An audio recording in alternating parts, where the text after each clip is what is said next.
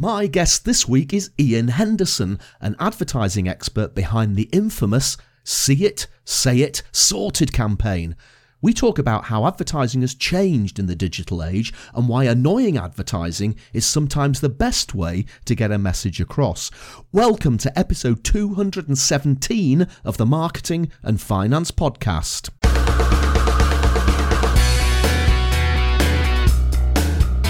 This is the podcast for ideas and inspiration on marketing your business and growing your business, and for discussing topics on all things finance. I'm Roger Edwards, a marketing guy and keynote speaker from Edinburgh. Talk to me if you want to cut the BS and the complexity from your marketing strategy. Hello and welcome to the Marketing and Finance Podcast. Thank you, as always, for downloading or streaming the show. I really do appreciate you taking the time to plugging me and my guests into your earphones. It's blowing an absolute gale outside my window today, so rather than subject you to the sound of the wind, I'm going to dive straight into that interview with Ian Henderson, right here on the Marketing and Finance Podcast. Ian, welcome to the Marketing and Finance Podcast. Thanks very much for having me, Roger. Ian, tell me, where are we Skyping each other from today? I'm in Edinburgh, as always. Yes, we're in sunny Clerkenwell, in the heart of London's advertising district. The heart of London's advertising district. I love that. And today we're going to be talking about advertising. But before we get into that conversation about advertising, please let the listeners of the Marketing and Finance Podcast know a little bit about your background, Ian, where you came from, how your career developed, where you're going. Basically, what makes Ian Henderson tick? Well, I can tell you a bit about where I came from, if not what makes me tick. But I've been a copywriter in advertising for quite a long time now, and started off selling cars and whiskey and things like that in various agencies, mostly in London and other places, and found myself getting more interested in brand definition and working with brands, and then more and more with complicated businesses. And that's kind of what we do at AML Group, and we've been doing it for about 8 years. And what we say we do is simple ideas for complicated businesses, and that takes us into technology, into counter-terrorism, slightly oddly, into law, into international finance, and more specifically into retirement, life insurance, and so on.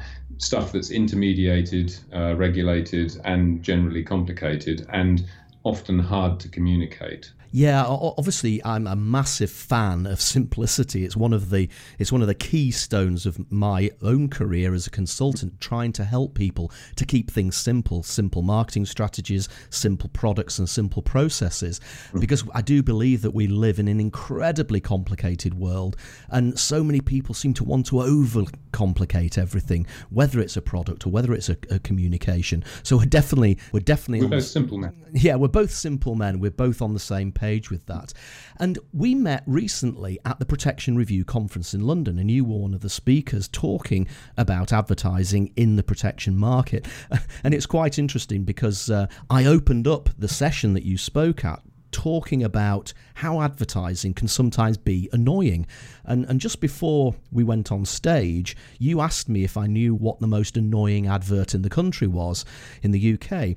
And I sort of looked a bit dumb, and you said it's actually an advert which is used in train stations to make people look out for suspicious packages, and they use a strapline which is called See It, Say It, Sorted. And I immediately launched into a bit of a tirade because, to be perfectly honest, this is an advert that I hear pretty much every single day because I travel quite a lot, and I immediately started ranting about, yeah, it is a really annoying advert, isn't it? And then you paused and said, that was one of ours. and of course... I have to apologise for that, Roger. I sort of slightly led you on there, I think. But no, we do that. We do various campaigns for different government agencies, and that is, that's been running for a couple of years now, and it has in fact been voted the most annoying campaign in the UK. But it's also become the lyrics of a rap song. You can buy it on T-shirts, and you see teenagers singing it on their way home on the tube quite often. But actually, it's resulted in a 90% increase in reporting of incidents, and makes quite a difference to the safety of people while they're travelling. So, we don't feel too bad about it. It's quite interesting because obviously I live in Scotland, I work in Scotland, but I do spend quite a lot of time coming down to London myself. So I'll get the train from Edinburgh Waverley and I'll hear see it, sorted in a Scottish accent. And then I travel down to London, and the further south you get, the different accents come into play using the same script. But that is quite an interesting point and relevant to, I think, what we're probably going to move on to, which is that it is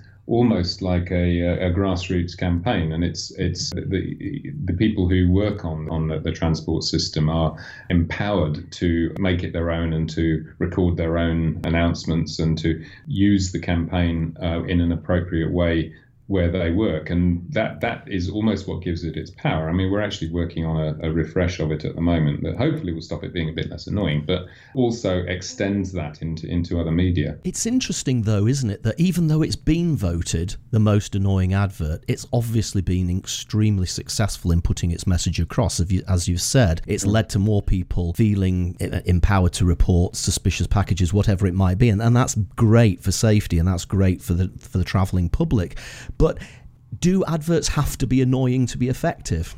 No, they don't have to be. They can be entertaining, but I mean, I think anything repeated often enough can get quite irritating. I'm sure if people listen to our podcast enough times, they might get irritated by it. But no, I think the challenge is that it's a constant. It has to be a constant reminder, because otherwise it doesn't work, and therefore it can get a bit repetitive, and that's kind of what we're working on as the next stage. And of course, I opened up the session at the Protection Review Conference talking about annoying advertising, and it was really just the point that I'm making is these days we've got so much ability to create communications like we've never had it before in history. When I started in a marketing position 25, 30 years ago, TV advertising, billboards and newspapers and magazines was about all you had.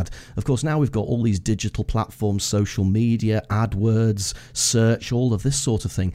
Advertising is accessible to so many more companies, even companies which don't have big budgets. I mean, in the past, you had to have fairly sizable budgets to advertise, but now everybody can do it. But maybe it's because of that accessibility, we just seem to be more bombarded with stuff than ever before, and whether it's annoying in the good way that See It, Say It, Sorted is, or is it just plain annoying and plain intrusive, we just seem to have got ourselves into this position perhaps where all of these new platforms come along and we just dive onto them and think, how can we use these new platforms to bombard people with messages? Maybe, do you think we've forgotten all the marketing principles where we've got to think of the customer first and work out what they want to hear and work out what their problems are and their needs, and then create something that's going to engage them rather than annoy them? Yeah.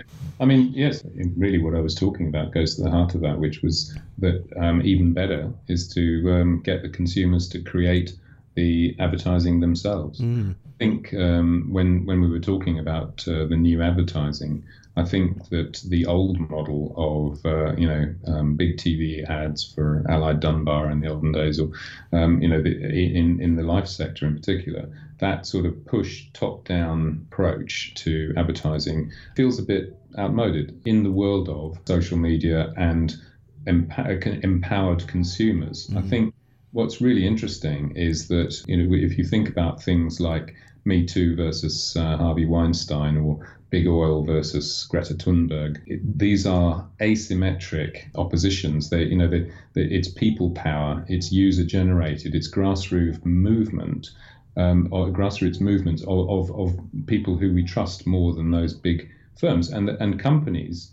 Brands are actually beginning to use those. I mean, Airbnb did it extremely well when they launched with their referral system, and encouraging people to recruit other users. BrewDog, we talked about at the conference as being where the users own the company as well as drinking the beer. Or Monzo, which is feels like a grassroots movement, even though it's still a bank, and they've got queues of people wanting to join a bank, which is pretty much unheard of. So what that means is that the new channels that are available to anyone to use in terms of social media and content and video and all the rest of it mean that we can turn marketing upside down.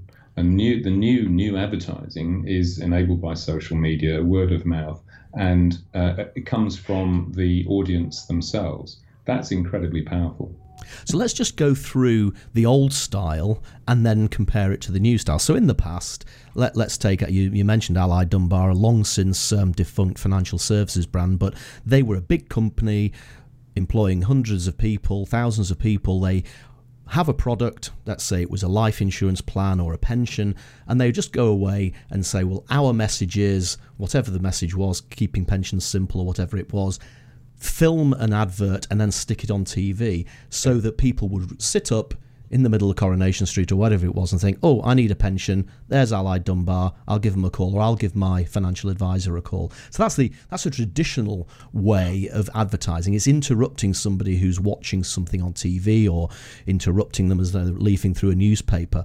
How do we do this new version of advertising? Well, I mean, the first thing to say is that, you know, that stuff still works. Yeah. I mean, I'm not, you know, it would be madness to say that nobody should do that. That would be bonkers, because clearly it does work. And if you want to reach a lot of people fast, TV is still the way to do it. And you can build brands that way. So, you know, that sort of top-down, let's call it, approach has still got a place, and a big place, in the marketing toolbox. What we're really talking about is the other end of that, but it's kind of is push messages from the brand to the audience. If you can get pull messages where the audience are actually sharing stories themselves and actually wanting to build participation around the thing that they're interested in this case, perhaps life insurance, retirement, and so on, then that you can get them talking about it, then you're not just doing something that's probably more cost effective, but you're also overcoming a big barrier to the psychology of how these products are bought and sold, which is that, you know, there is research evidence that the more you push a message about you need life insurance at people, then they quite often react against it and put it back in the too difficult box, and you build the inertia that stops people doing what they absolutely should be doing. There was this thing that we talked about at the conference of relational versus transactional trust, which is roughly outlined is that we know that financial services is the least trusted category in the world of all sort of service and manufacturing sectors, and yet you absolutely trust the idea that money will come out of the hole in the wall when you go to your bank, or that your savings will be there when you need them when you retire. So the two things seem to be in conflict. What it is that our transactional trust, our belief that the bank or the life insurance company or the pension provider will do what they say, is high. We believe that. But do I believe that they have my best interests at heart? Is there a real relationship between me and the brand? Then that's very low. And that tension is quite interesting, because we don't therefore trust brands, particularly financial service brands, to give us advice. They can actually end up reinforcing uncertainty and anxiety. Whereas what we know, again from research, is that people tend to trust most relationally their friends, their family, and influencers on social media, for example. So they might go to Mumsnet for advice before they go to a financial advisor. That may not be altogether wise, but it's just a fact. So can we use that to create a movement, a grassroots sort of pull for these products that really matter to people's lives, to protect their health, their revenue, and so on? Can we actually use that in a bottom-up, new advertising kind of way, a bit like a Me Too or something, to help people make the right decisions? So would it be a question of coming up with some sort of hashtag protect yourself, something like that, and then gets people to start telling stories around that hashtag? Is that the way to start it? I mean, put simply, that is absolutely the approach. I mean, there's three steps really. I mean, the first one is that you really have to understand the rational and emotional drivers of the different audiences and understand what's going on there, analyze that sort of, that ecosystem, that network, and find the sort of connected connectors, the people who you can most influence within that. You need, much like, yes, you're right, a hashtag Me Too or something, you need a strong, simple, memorable, and relevant core idea, which people can go, oh yeah, I get that, I understand that, I believe in that, and I will follow that, which is simple, but not easy. It took about, I think Me Too was dormant for about 8 years until it was triggered by the Harvey Weinstein thing. So it doesn't always go viral when you want it to. And then the third stage is that you need to create a platform, which is not necessarily a web platform, but an environment, probably digital, where you remove barriers to entry, you build participation, not consumption, so people are contributing as well as just taking, and you enable people to create their own stories and to extend it to their own networks. And what's really interesting is this idea. There's a chap called Jeremy Hymans who writes very well about this kind of, he calls it new power, about harnessing the power of storms, as he calls it. So Me Too did that with Harvey Weinstein. Donald Trump is very good at it on Twitter, and those create movements, whether you like them or perhaps not. But that's a very good way of doing it. And we know this stuff works from some of our clients. From it works across ultra high net worth through to the financially excluded. There are tried and tested techniques for doing this, but it is not like conventional advertising. No, it's completely different, and it really does resonate with me, specifically because, and again we touched upon this at the conference. People tend not to talk about life insurance. They don't talk about critical illness and income protection. It's just one of those subjects that doesn't really interest people. And about 10 years ago, probably coming up for 10 years ago, a very famous financial advisor in the United Kingdom, Tom Bagri, the CEO of LifeSearch, which is one of the biggest IFAs, he put a proposal to the financial services industry and said, look, we've got to get people talking about protection. We've got to get people talking about life cover, critical illness, etc. What the industry needs to do is it needs to put its hands in its pockets, club together, and come up with a generic TV advertising campaign for protection. And at the time, I was working for Royal London. I was marketing director there, and I went to these meetings. And he was talking a lot of money. I think the minimum that they thought they could spend was about £5 million. And as you would expect, it just didn't go anywhere. There was the usual talk about, well, the bigger companies will benefit more because even if we proportioned out the budget, the big companies will benefit more. Nobody could agree what the call to action was. Nobody could agree what the message was. I think I went to about 10, 15 meetings, and in the end, I think Tom either threw his hands up and said, that's it, I'm out of here, or it just fizzled out because there wasn't that commitment. Now, I don't think we would need to spend £5 million on something like you've just suggested there. It sounds to me as if this might be a much more feasible method at creating a generic campaign around protection. Yeah, it's probably down a factor of 10 or something, but you're not. You still have to create assets. You still have to create the sort of seed the movement, as it were.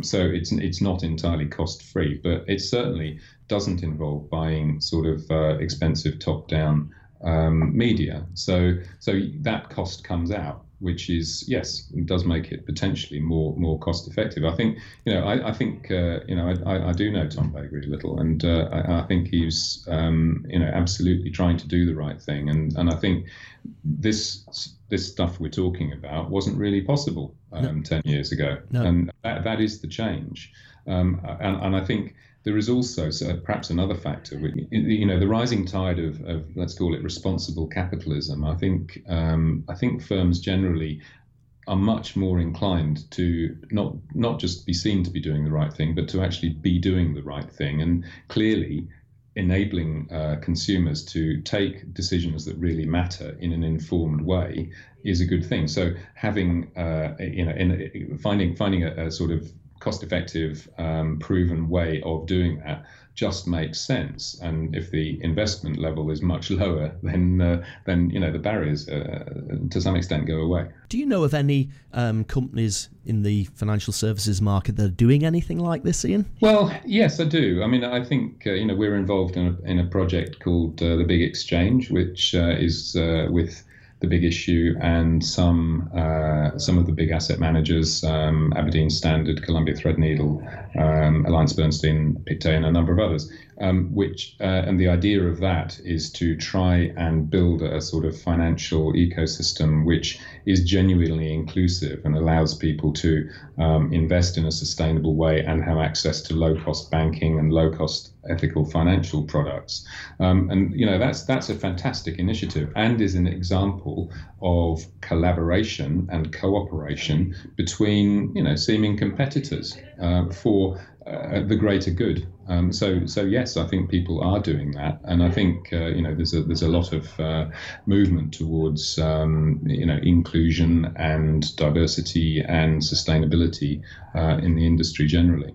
It definitely seems to me that the time is right to have another conversation. I think people probably look back on Tom Bakery's original idea and just always dismiss it. TV, you always hear these stories that TV advertising is dead, and there's never an issue of Marketing Week issued without a headline saying that TV advertising is dead. But I do agree with you; it's still a very effective way of getting at large audiences.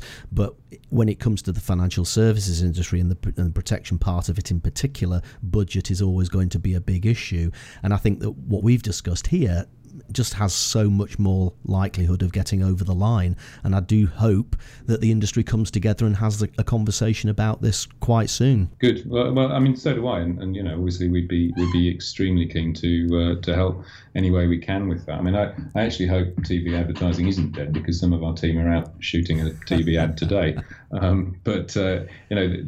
think all of these tools are still relevant, still valid, and when appropriately used. But for this particular purpose, in overcoming mistrust, in enabling people to make the right decisions through this sort of relational belief in almost word of mouth from other people with similar experiences, feels like the right tool to use. And the low cost aspect obviously helps with that. Yeah.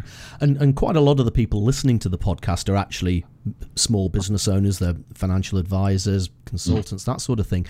What sort of advice would you give to a small business? Again, a business that doesn't have a massive marketing budget.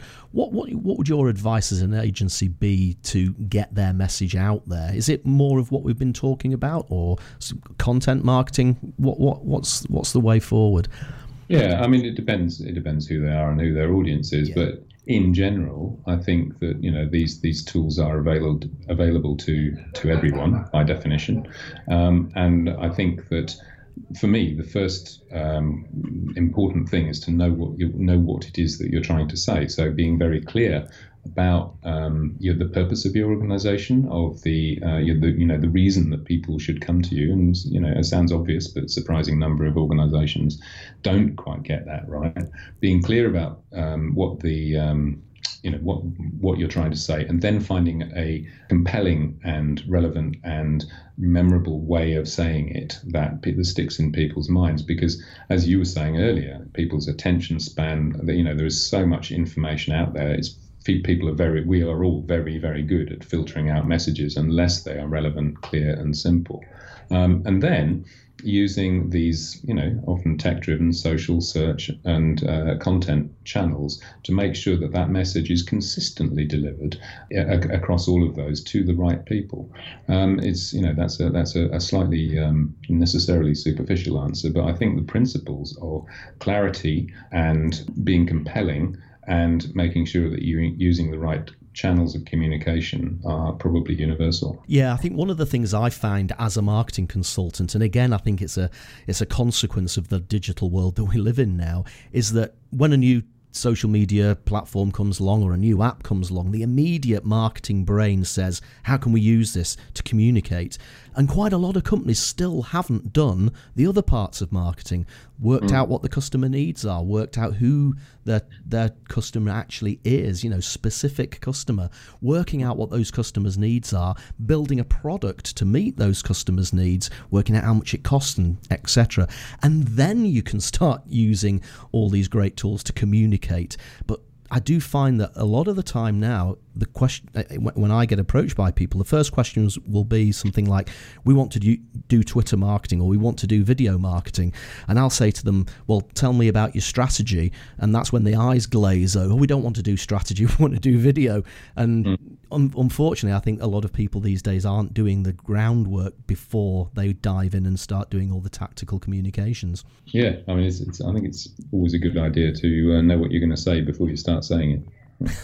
What would you say was the one message you'd like the listeners of the Marketing and Finance podcast to take away from the experience you've had working at AML and other agencies and over the years? Well, I mean, simple ideas for complicated businesses is not a bad summary of it. I think that, yes, businesses, particularly in this sector, are necessarily complicated. They are intermediated, they are regulated, and there is a lot of often resistance and confusion and anxiety on the part of consumers. So being simple, being clear, and getting to them in a sort of timely and relevant way is it's pretty obvious, but that's what it takes, and that's what's needed.